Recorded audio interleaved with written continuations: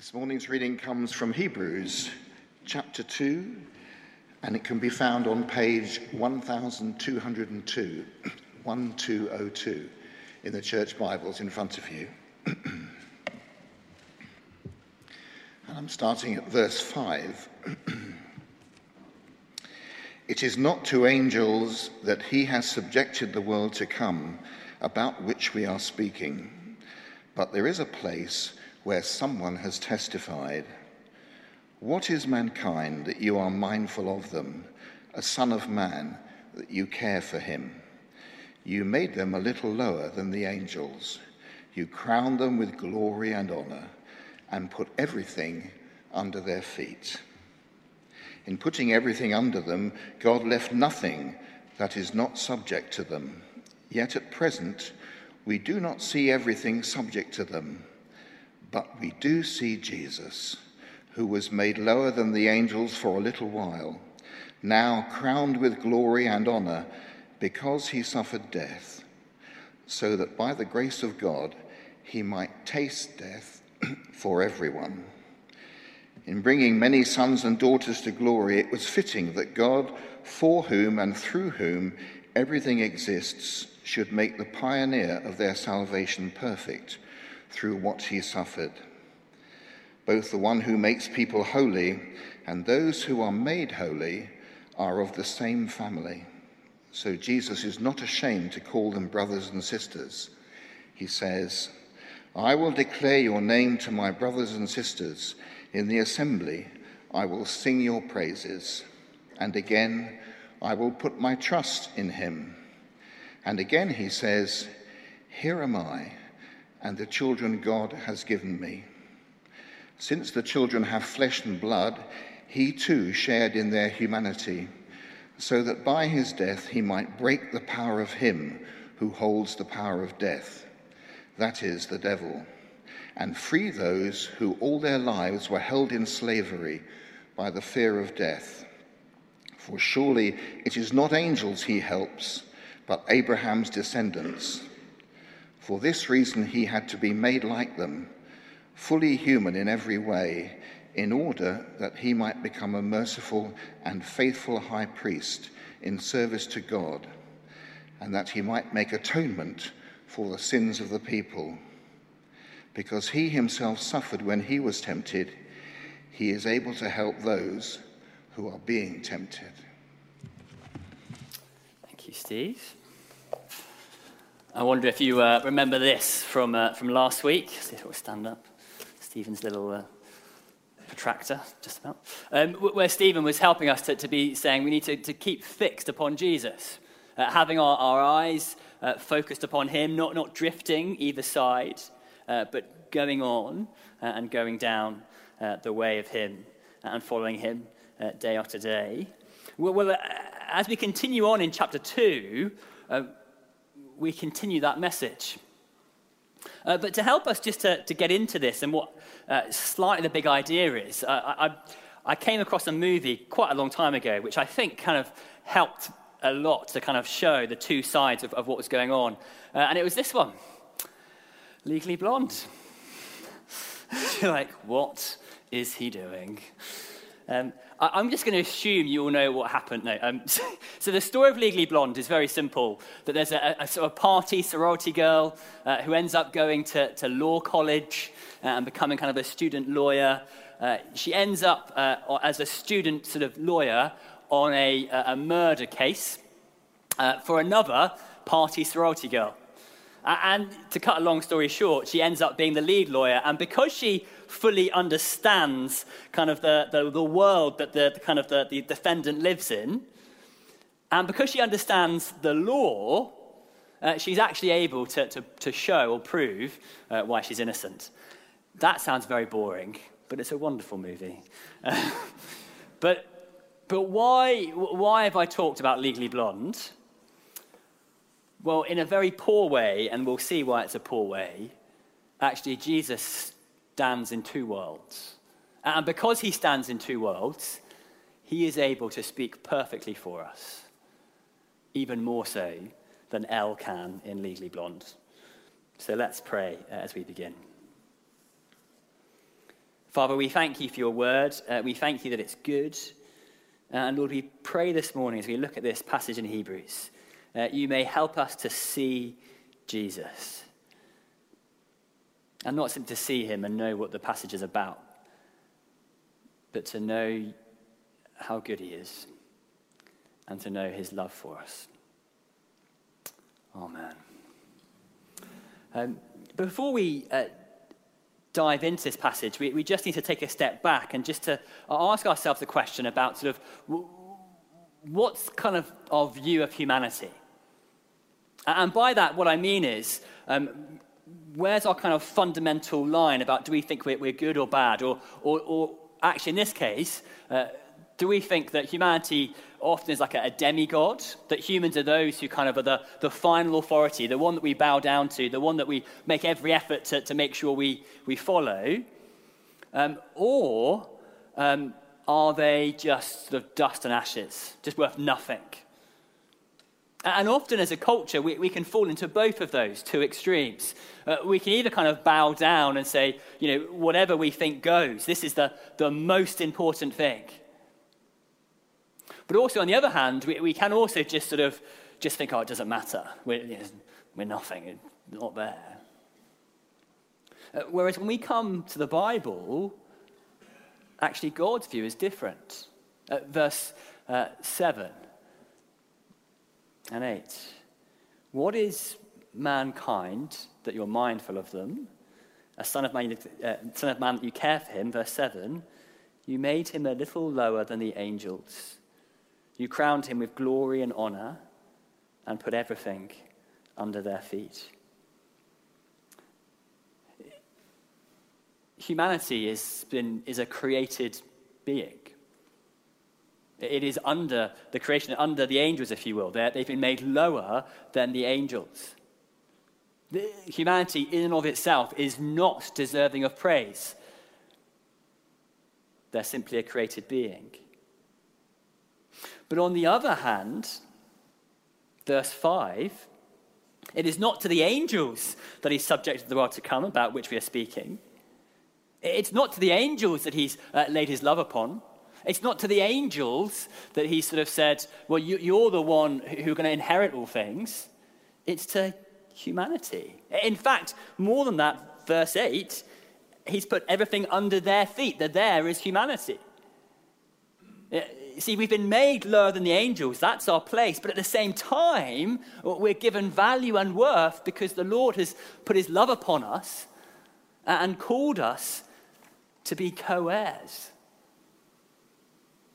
No wonder that we get this sort of quote from Psalm 8.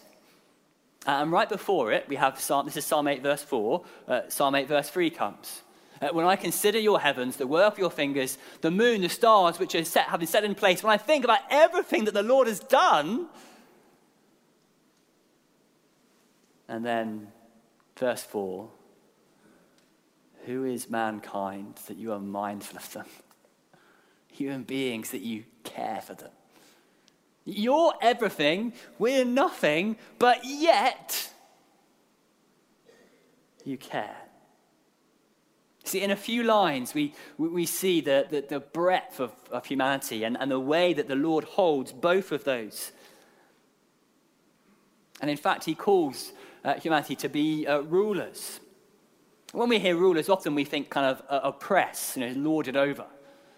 That's not the way the Bible thinks of rulers. The Bible thinks of rulers as those who serve, those who care, those who love, those who put themselves at the bottom. But of course, that's where it's all gone wrong. We've sort of flipped it on its head. We rule in our way. We decide that actually that we do want to be first, that we do want to lord it over people. And of course, actually, when we look way back to the Garden of Eden, what we see there is that a being who was made lower than the angels but was set to rule over all things listens to an angel, the devil. The humanity subjects itself, puts itself underneath an angel, which it shouldn't do. It's a complete reversal of the order. So the problem that we find ourselves in is that we have this humanity that we've been made learn the angels, but given the promise of being a ruler, but we've not done our job, we've turned our back, so we've fallen out of that relationship with God. So how are we going to get back? How are we going to get back? Verse 9. But we do see Jesus, who was made lower than the angels for a little while, now crowned with glory and honor because he suffered death, so that by the grace of God he might taste death for everyone. Jesus became a man. He became lower than the angels. Now, often today when we have conversations with people about Jesus, it's usually around the question of, is Jesus God or not? That's kind of the big question I always have conversations with people about. Is he God? But here, in the author of Hebrews' mind, the question is not Jesus' divinity, it's his humanity. There was a whole group of people called Gnostics who basically said, well, Jesus was just God. He walked on the earth, but he wasn't really human. Whereas the author is absolutely clear. He said, no, Jesus was made lower than the angels. He was really born. It's Christmas soon. He really came to this world. He became a baby. He really died on the cross. It's all those words that we say in the creed. I believe in Jesus Christ, born of the Virgin Mary, suffered under Pontius Pilate, was crucified, died, was buried. When we say the creed, we're saying he was a man. So that's to say that Jesus is like you. Jesus is a human. He really was a man. He really does have a foot firmly planted in humanity. But also, Jesus is not like you, because he also has his foot firmly planted in divinity. He is divine. He's the one who was in heaven, descended to be made lower than the angels. Why? So that he could be the perfect Savior. So that, verse 10, in bringing many sons and daughters to glory, it was fitting that God, for whom and through whom and whom everything exists, should make the pioneer of their salvation perfect through what he suffered. That through Jesus, he brings people to himself. And then verse 11 is just staggering. Both the one who makes people holy and those who are made holy are of the same family. So Jesus is not ashamed to call them brothers and sisters, that they're of the same family. You and I, if we're trusting Jesus, are the same family as Jesus. Theologically, this is called union with Christ. To be united to him, bound to him. And in simple terms, it means that what happens to Jesus happens to you. But perhaps this might help. As many of you know, I'm from Guernsey. That's the bottom island there. Or top, not the bottom, that's Jersey. Ignore that one. And to get from Guernsey to the mainland, to England, you've basically got two options. You could swim. And people do swim the channel. But they swim at that bit up there, that little bit. To swim from there, you've got to do that. I mean, you're just not going to do it. So the way that you do it is that you have to get in a boat or a plane. And when you get in the plane, it's not like you fly literally to the mainland. No, you get in the plane and the plane goes. But where the plane goes, you go. Or to put it even, I suppose, a bigger example, you want to go to America, there's no way you can swim across the Atlantic. But you get in the plane takes you there. The plane goes, so you go. The same is true of Jesus. We go where he goes. that we're united to him. So what happens? Verse 9. He died our death. But we do see Jesus, who's made lower than the angels for a little while, now crowned with glory and honor, because he suffered death, so by the grace of God, he might taste the death for everyone. The death that we deserve because of the way that we've treated God, we've turned our back upon him. Jesus died for each one of us. He died our death. Because we're united to him, he died our death. But then secondly, we're given his glory. Verse 10, in bringing many sons and daughters to glory. Sons and daughters to glory. The glory that he deserved, the glory he had in heaven, which he, when he came to earth, he then gives to his brothers and sisters. He died our death.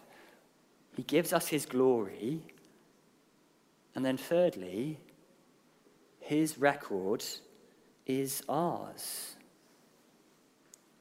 In bringing many sons to glory, it was fitting that God, for whom and through whom and whom everything existed, should make the pioneer of their salvation through what he suffered. He gives us his holiness. Verse 11. The ones who people the one who makes people holy, those who are made holy of the same family. And by holiness we mean he gives us his record. So when Jesus looks at you, he sees his own record. When God looks at you, he sees Jesus. Sometimes we use the word justification for that. And sometimes it's said that justification means just as if I'd never sinned. But a better way is to say, just as if I'd lived Jesus' life. That actually you're not simply, you simply haven't not done anything wrong. You've also positively done everything right. You've been given his record because you're united to him. Jesus restores what was meant to be. So this is why my opening illustration of Legally Blonde is useless. Yes, it kind of gets at the heart of somebody sitting in two camps. But all that's doing there is somebody who knows a bit of stuff and knows a bit of stuff helps somebody else to get free. In the gospel, we've got someone who is literally fully man, who is literally divine, and doesn't help somebody to get free. They take the punishment for that person. They're both their advocate and the one who goes to prison. In Jesus, we have one who helps us return because he is our perfect Savior. Just ponder that again.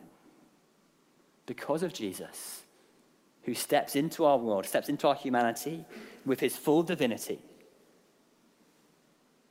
who took on, verse 14, flesh and blood, we can return and be made right. And what did he do? Well, verse 14. He broke the power of death. Since the children have flesh and blood, he too shared the humanity, so that by his death he may break the power of him who holds the power of death, that is the devil, and free those who all their lives were held in slavery by their fear of death. When he came, Jesus destroyed the works of the devil.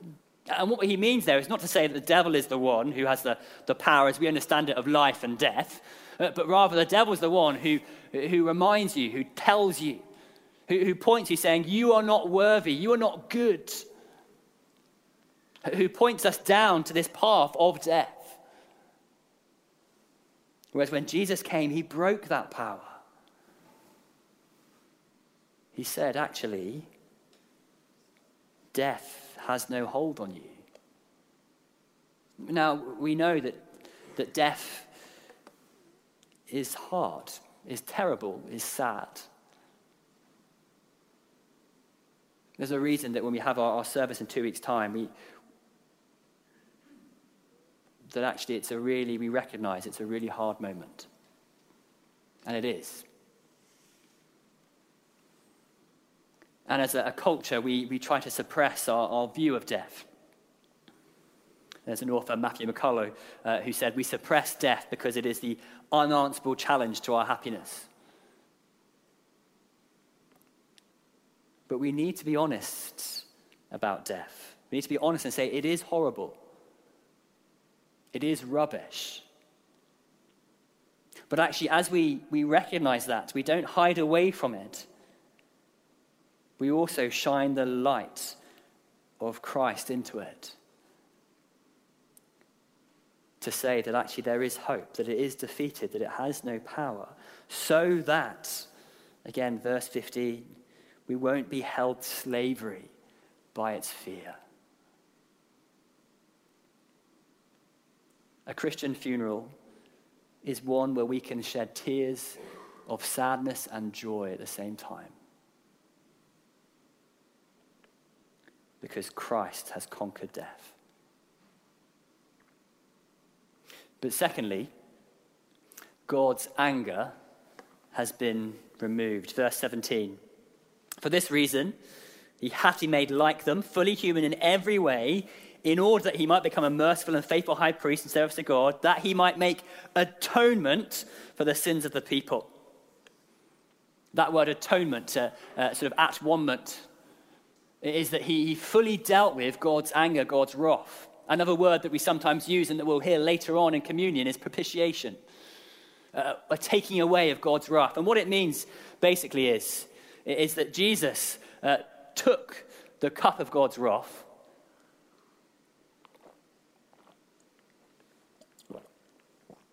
and drunk it, so that there's nothing left. You're not going to come to God and go, there's a little bit of left of anger at me. No, it's all done. He's the faithful high priest who stood in for us, who's fully man, fully God, who atoned for our sins so that God's anger is done. Because it fully went on him. Jesus is our perfect Savior. But more than that, verse 18. Jesus knows how you're feeling. Verse 18. Because he himself suffered when he was tempted, he is able to help those who are being tempted. See, Jesus is the first person ever who faced temptation and didn't give in. But because he was fully man and fully God, he knows how you're feeling. So you think, does Jesus really know what it's like to be me? Well, no and yes. I mean, does he know the challenges you face on social media? No. But he does know what it's like to feel isolated by friends. Does he know what it's like to be bullied in the office? Well, no. But he does know what it's like to be betrayed by people. Does he know what it's like to hold down 2 jobs and feed a family? Well, no. But he knows the stress, so much so that he sweat blood in the Garden of Gethsemane. You see, of course, when we say that Jesus knows how you feel, we're not saying he knows what it means to live a 21st century life. We're saying he knows what it means to be a person, to be a human. All the emotions that you go through, he goes through. Because Jesus is not like a Star Wars figure in a galaxy far, far away that sort of, dives in a spaceship and disappears off again.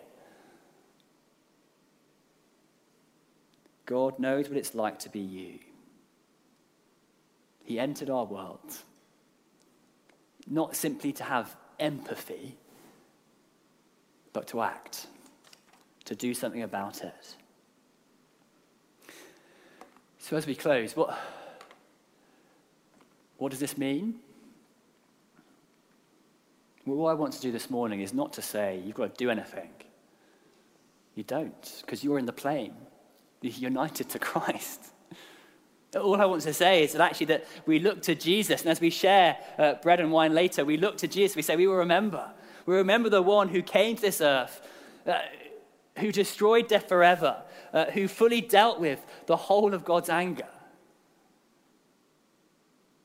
And this morning, he knows how you're feeling, but he's with you. He says, I am with you. Never will I leave or forsake you. Today, tomorrow, and in fact, because of this, I will bring you home. Why? Because you're united to me. I really lived. I really died. I've shared my glory. I've given you my record. So death is destroyed, and sin has been done away with. So what this morning? Just enjoy your God. Let's pray.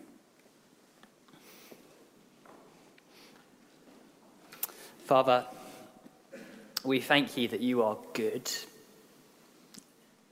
And when we say good, we mean amazing.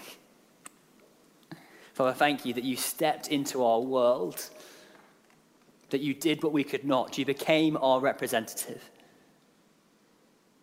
And that you will bring us home, that even death will not separate us from your love.